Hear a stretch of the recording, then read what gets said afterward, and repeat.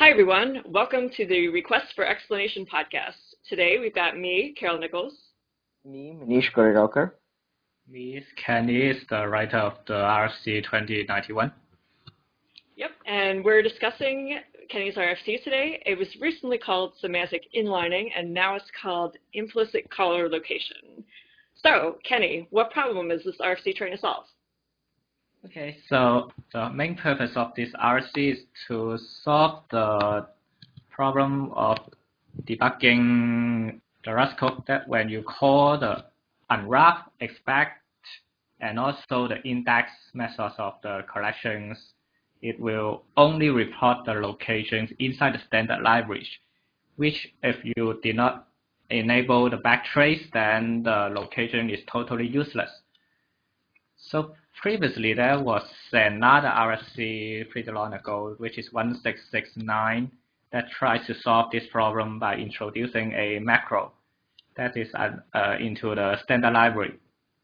But that RFC was eventually closed because if you want to use that macro, you will need to change your source code from x.unwrap into unwrap exclamation mark x, and the Commons finds that this change is pretty much unacceptable. So in this RFC 2091, if you have the RFC open and scroll to the bottom, that is rationale and alternatives, there was 4 restrictions that I mentioned that tries to solve this problem. Which one of these is that we try to change the option.unwrap so that it can report the precise location where you call unwrap and panic, and also it does not require that user needs to change the source code. And also there's two other restrictions that I introduced, that 2 more restrictions that I introduced that tries to make it better for system that does not have some capabilities. One is that it should not rely on debug info. I said before, if you don't enable Rust backtrace equals 1, then you did not get any location previously. Because the Rust backtrace now is not really good to the quality. Yeah, it doesn't work at all on OS X, right? Yeah. Yeah. Yes.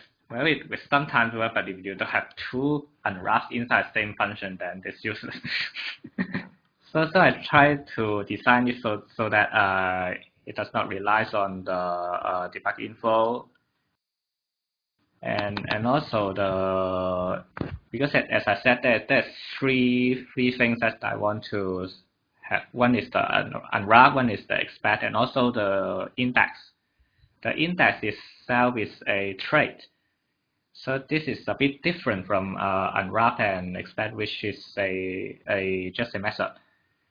So when you try to change the method of the trait, then the question is whether you change the index trait itself or change the implementation of the trait.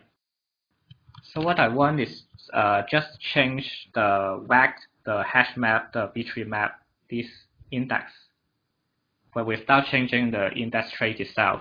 So that if, let's say there's third-party query that implement index, then it will not be affected by this RFC.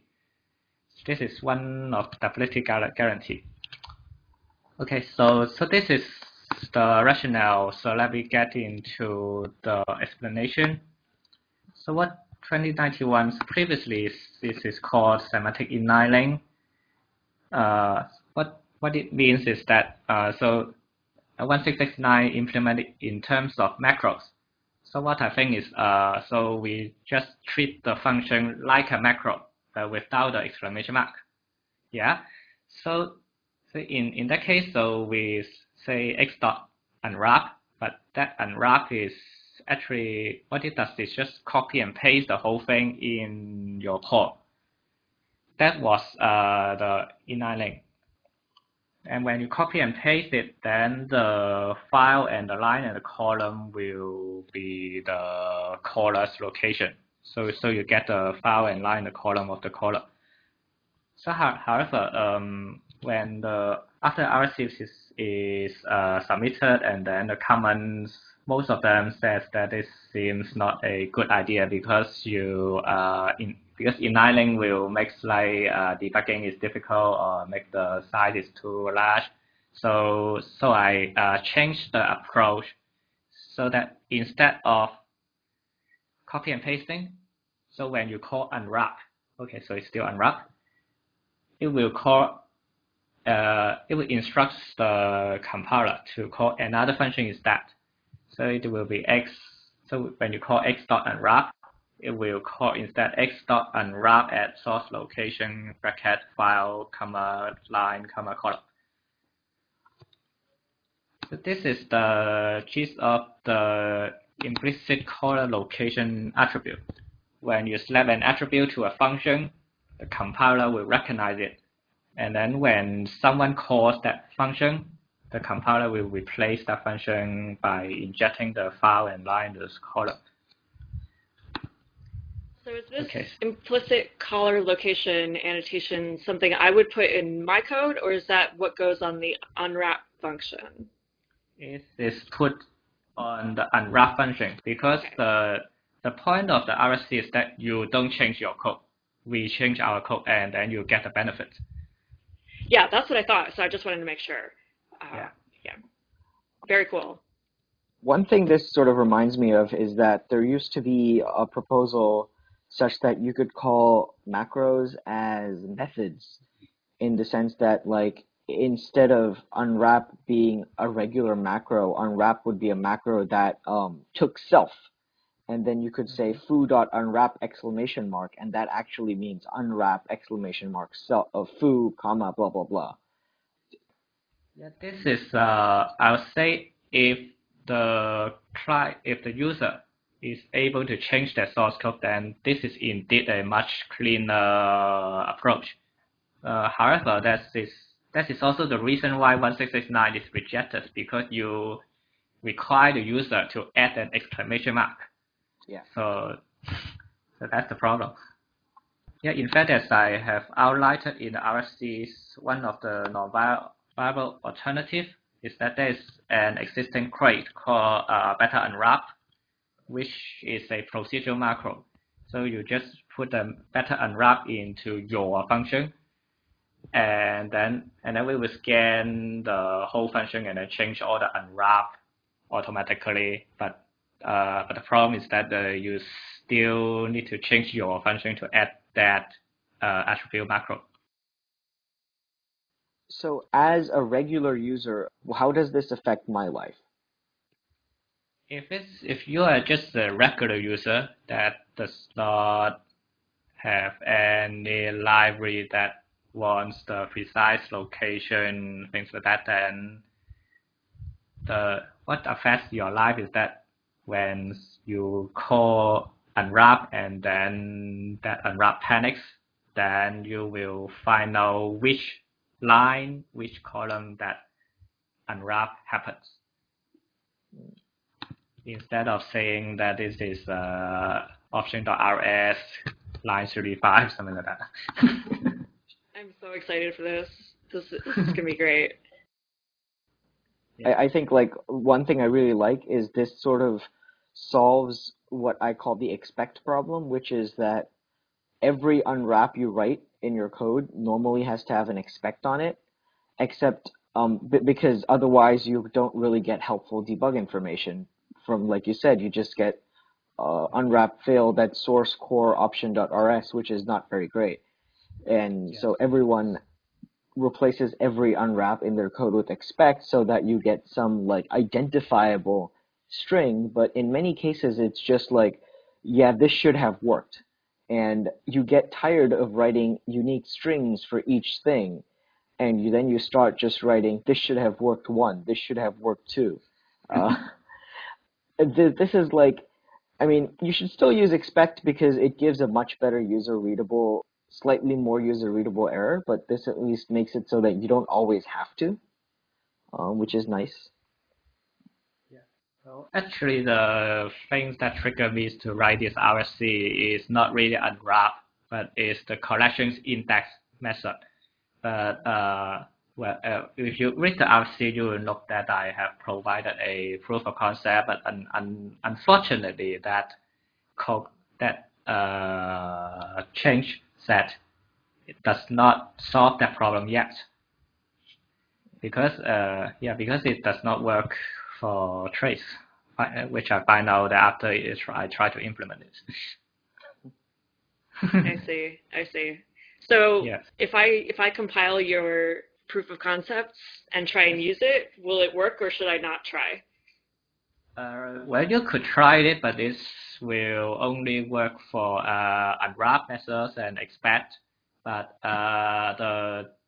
like if you have a vector or B-tree map, and then you try to get an unbound index or a non-existent key, then it will just say that the error happens in the allocate, and that's all.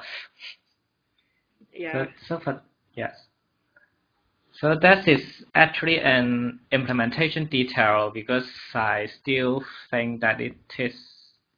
So the syntax itself should still be possible for the index tray to get the caller location. Are there any performance implications? Will this slow down my code if this gets added? One of the implications is that your code will definitely be larger, because every time you call unwrap, it will get a new location.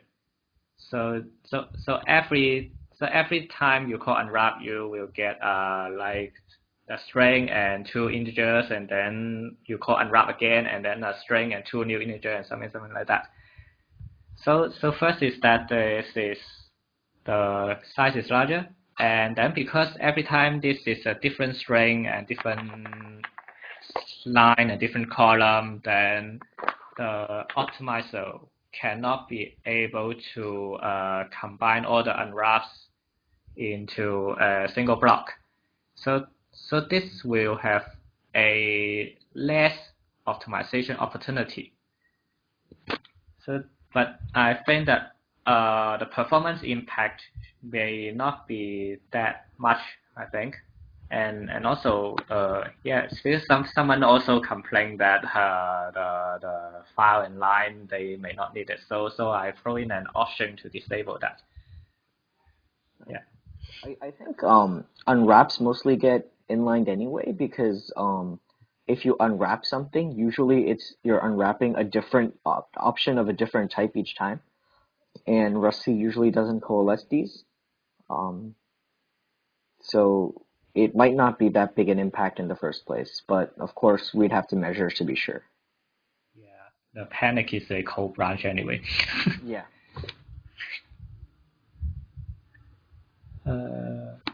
So do I need to go into the implementation details? Not really. I mean, if you want to, sure. Um, I mean, my main question, I guess, would be like, you did both the RFC and the implementation. How how tricky was that? How long did that take? How long did it take? Actually, if we consider the failed attempt, then I think it's over a month, because so actually before I submit the RFC, I try to implement it using different method, but I find that the compiler documentation is not quite complete, so there's many try and error. The first the semantic inlining, I think it take a week, and then this first try, which is this implicit caller location, I think this takes 3 or 4 days. That was good for the implementation. I'm also wondering, this RFC is so well written. It was a pleasure to read. It's so organized. There's like table of contents, links. When you respond to comments to people, you're like linking to the comment you're responding to. It's amazing. And this must have Thank taken you a long time too. So how long did that take you? Oh, but the RCF is also taken 2 days, but the link is automatically generated, so that this is not quite a big deal. The most time consuming part is try to convert what is implemented back into text. This is how to explain it to the other people that how it works, and also finding a suitable case in the guide level explanation, so that it feels more natural if you explain it to other. Yeah. Yeah, I really love the guide level explanation section because I really feel like I understand it after I read that part, and it feels like you even left placeholders for the version numbers when this gets added. So like we can just take this and put it in the documentation, and it would be great as documentation, I think. Yeah, I mean, this is like one of the most fleshed out guide level explanations, or how do we teach this is what we used to call this. This is one of the most fleshed out ones of these I've seen, because like you've not just gone and said, oh, okay, here's how you use it, blah blah blah. You've like you've given a short version of the rationale, and then you've given a short thing of like what it does, and then just some extra information that a user might need, and then more rationale, and then the reference level explanation, of course, has everything in depth. In fact, it's well written enough that I feel like the RFC is sort of done by the time I get to the end of the guide level explanation, because you've mostly explained everything already, but really accessibly, and then the reference level explanation just goes in depth. But that's not even necessary for me to understand it, which is great. This is like one of the first few RFCs where by the time I read the first section, I knew exactly what was going on. I also like the part where you were like, let's re-implement Unwrap and make it better, because that kind of leads the readers through your thought process and brings them to the same conclusions that you got to, rather than asking them to believe you. You kind of showed your work, which was really awesome. Basically, I try to write that section as if I'm writing a book. Yeah. Yeah, I really love it. That's great. Yeah. How can we encourage more people to be like you and write RFCs like this? Do you have any tips for people thinking about writing RFCs? Well. Yeah, I don't know the answer to this either. Yeah. Maybe some mentoring ways possible. Like. Yeah. Okay, so everyone should come ask you for help. Bad move.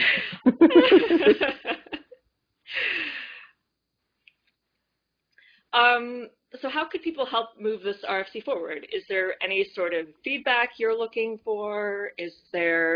Should people try out your implementation? Are there unanswered questions that you're still looking for input on? That sort of thing. What's next? Most of the questions I face is actually not about the design. I think the syntax itself is pretty much the conclusion. So there's nothing much can be changed in the syntax side besides the bycheck. Most of the question I face is in the implementation details, like as I said before, it does not work on trace yet. So what necessary steps needs to be done on trace? Because in the reference level, because I implemented this using the VIR pass MIR, but yes, so this is only during implementation I find that this cannot apply on trace because beer run before monofossilization, and yeah. So the question is mostly on implementation is how to make the idea turn into reality for every prospect that we want. Yes, in the first part of the reference level explanation, I put in a list of the methods which so the first part is the method which I find that is really benefit from having a corner location. So that is the unwrap and expand and the index. But unfortunately, the implementation does not work on index. So yeah. So my question for this RC, if it is going to be implemented, is that how this can be implemented? Yeah. Yeah. There was one thing that the RFC mentioned that we haven't talked about yet. It talked about default arguments being a possible solution to this, but not anymore. Can you talk about that?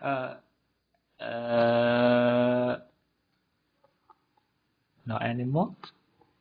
Well, it says default arguments was a serious contender. It was a serious contender because as I listed, all other languages basically using the same thing. The problem of default function arguments is that when you try to propose it, and then you will get 200 comments about how to do this and many other things. Yeah. So what I think is that so why I do not use this solution is because this feature seems too big. So because what I want is to have just this problem solved as soon as possible. But if we do it using default function arguments, then we may need to wait a very long time through the design process and then things like that. For sure, if someone can come up with a very good default argument RC, yeah, then please go ahead and then the 2091 can be duplicated. That sounds good. Listeners, if you want to propose that RFC, please feel free. Yeah, I'm happy to have the solution that doesn't take as long because I am excited for this feature. I would like to have it yesterday. So yeah. Anything that helps us get this sooner sounds good to me. Yeah, I've actually in the past tried to hack up the compiler to sort of have Panic read from the debug info so that like it reads one level above so that you don't have to Rust backtrace basically always fills up your terminal. So you can do this without filling up your terminal, which is great for tests. But I never got around to writing that. And this is just a much cleaner, nicer solution, which helps everyone and doesn't need debug info to work. That's all I've got. Manish, do you have any other questions? No. Thank you so much for being on the show, Kenny. I really enjoyed your RFC. Thank you. And anyone listening, I made a short link this time, so I don't have to read a ridiculously long URL. So if you want to request an RFC from us, go to is.gd/RFE podcast, all one word, RFE podcast. Thank you very much.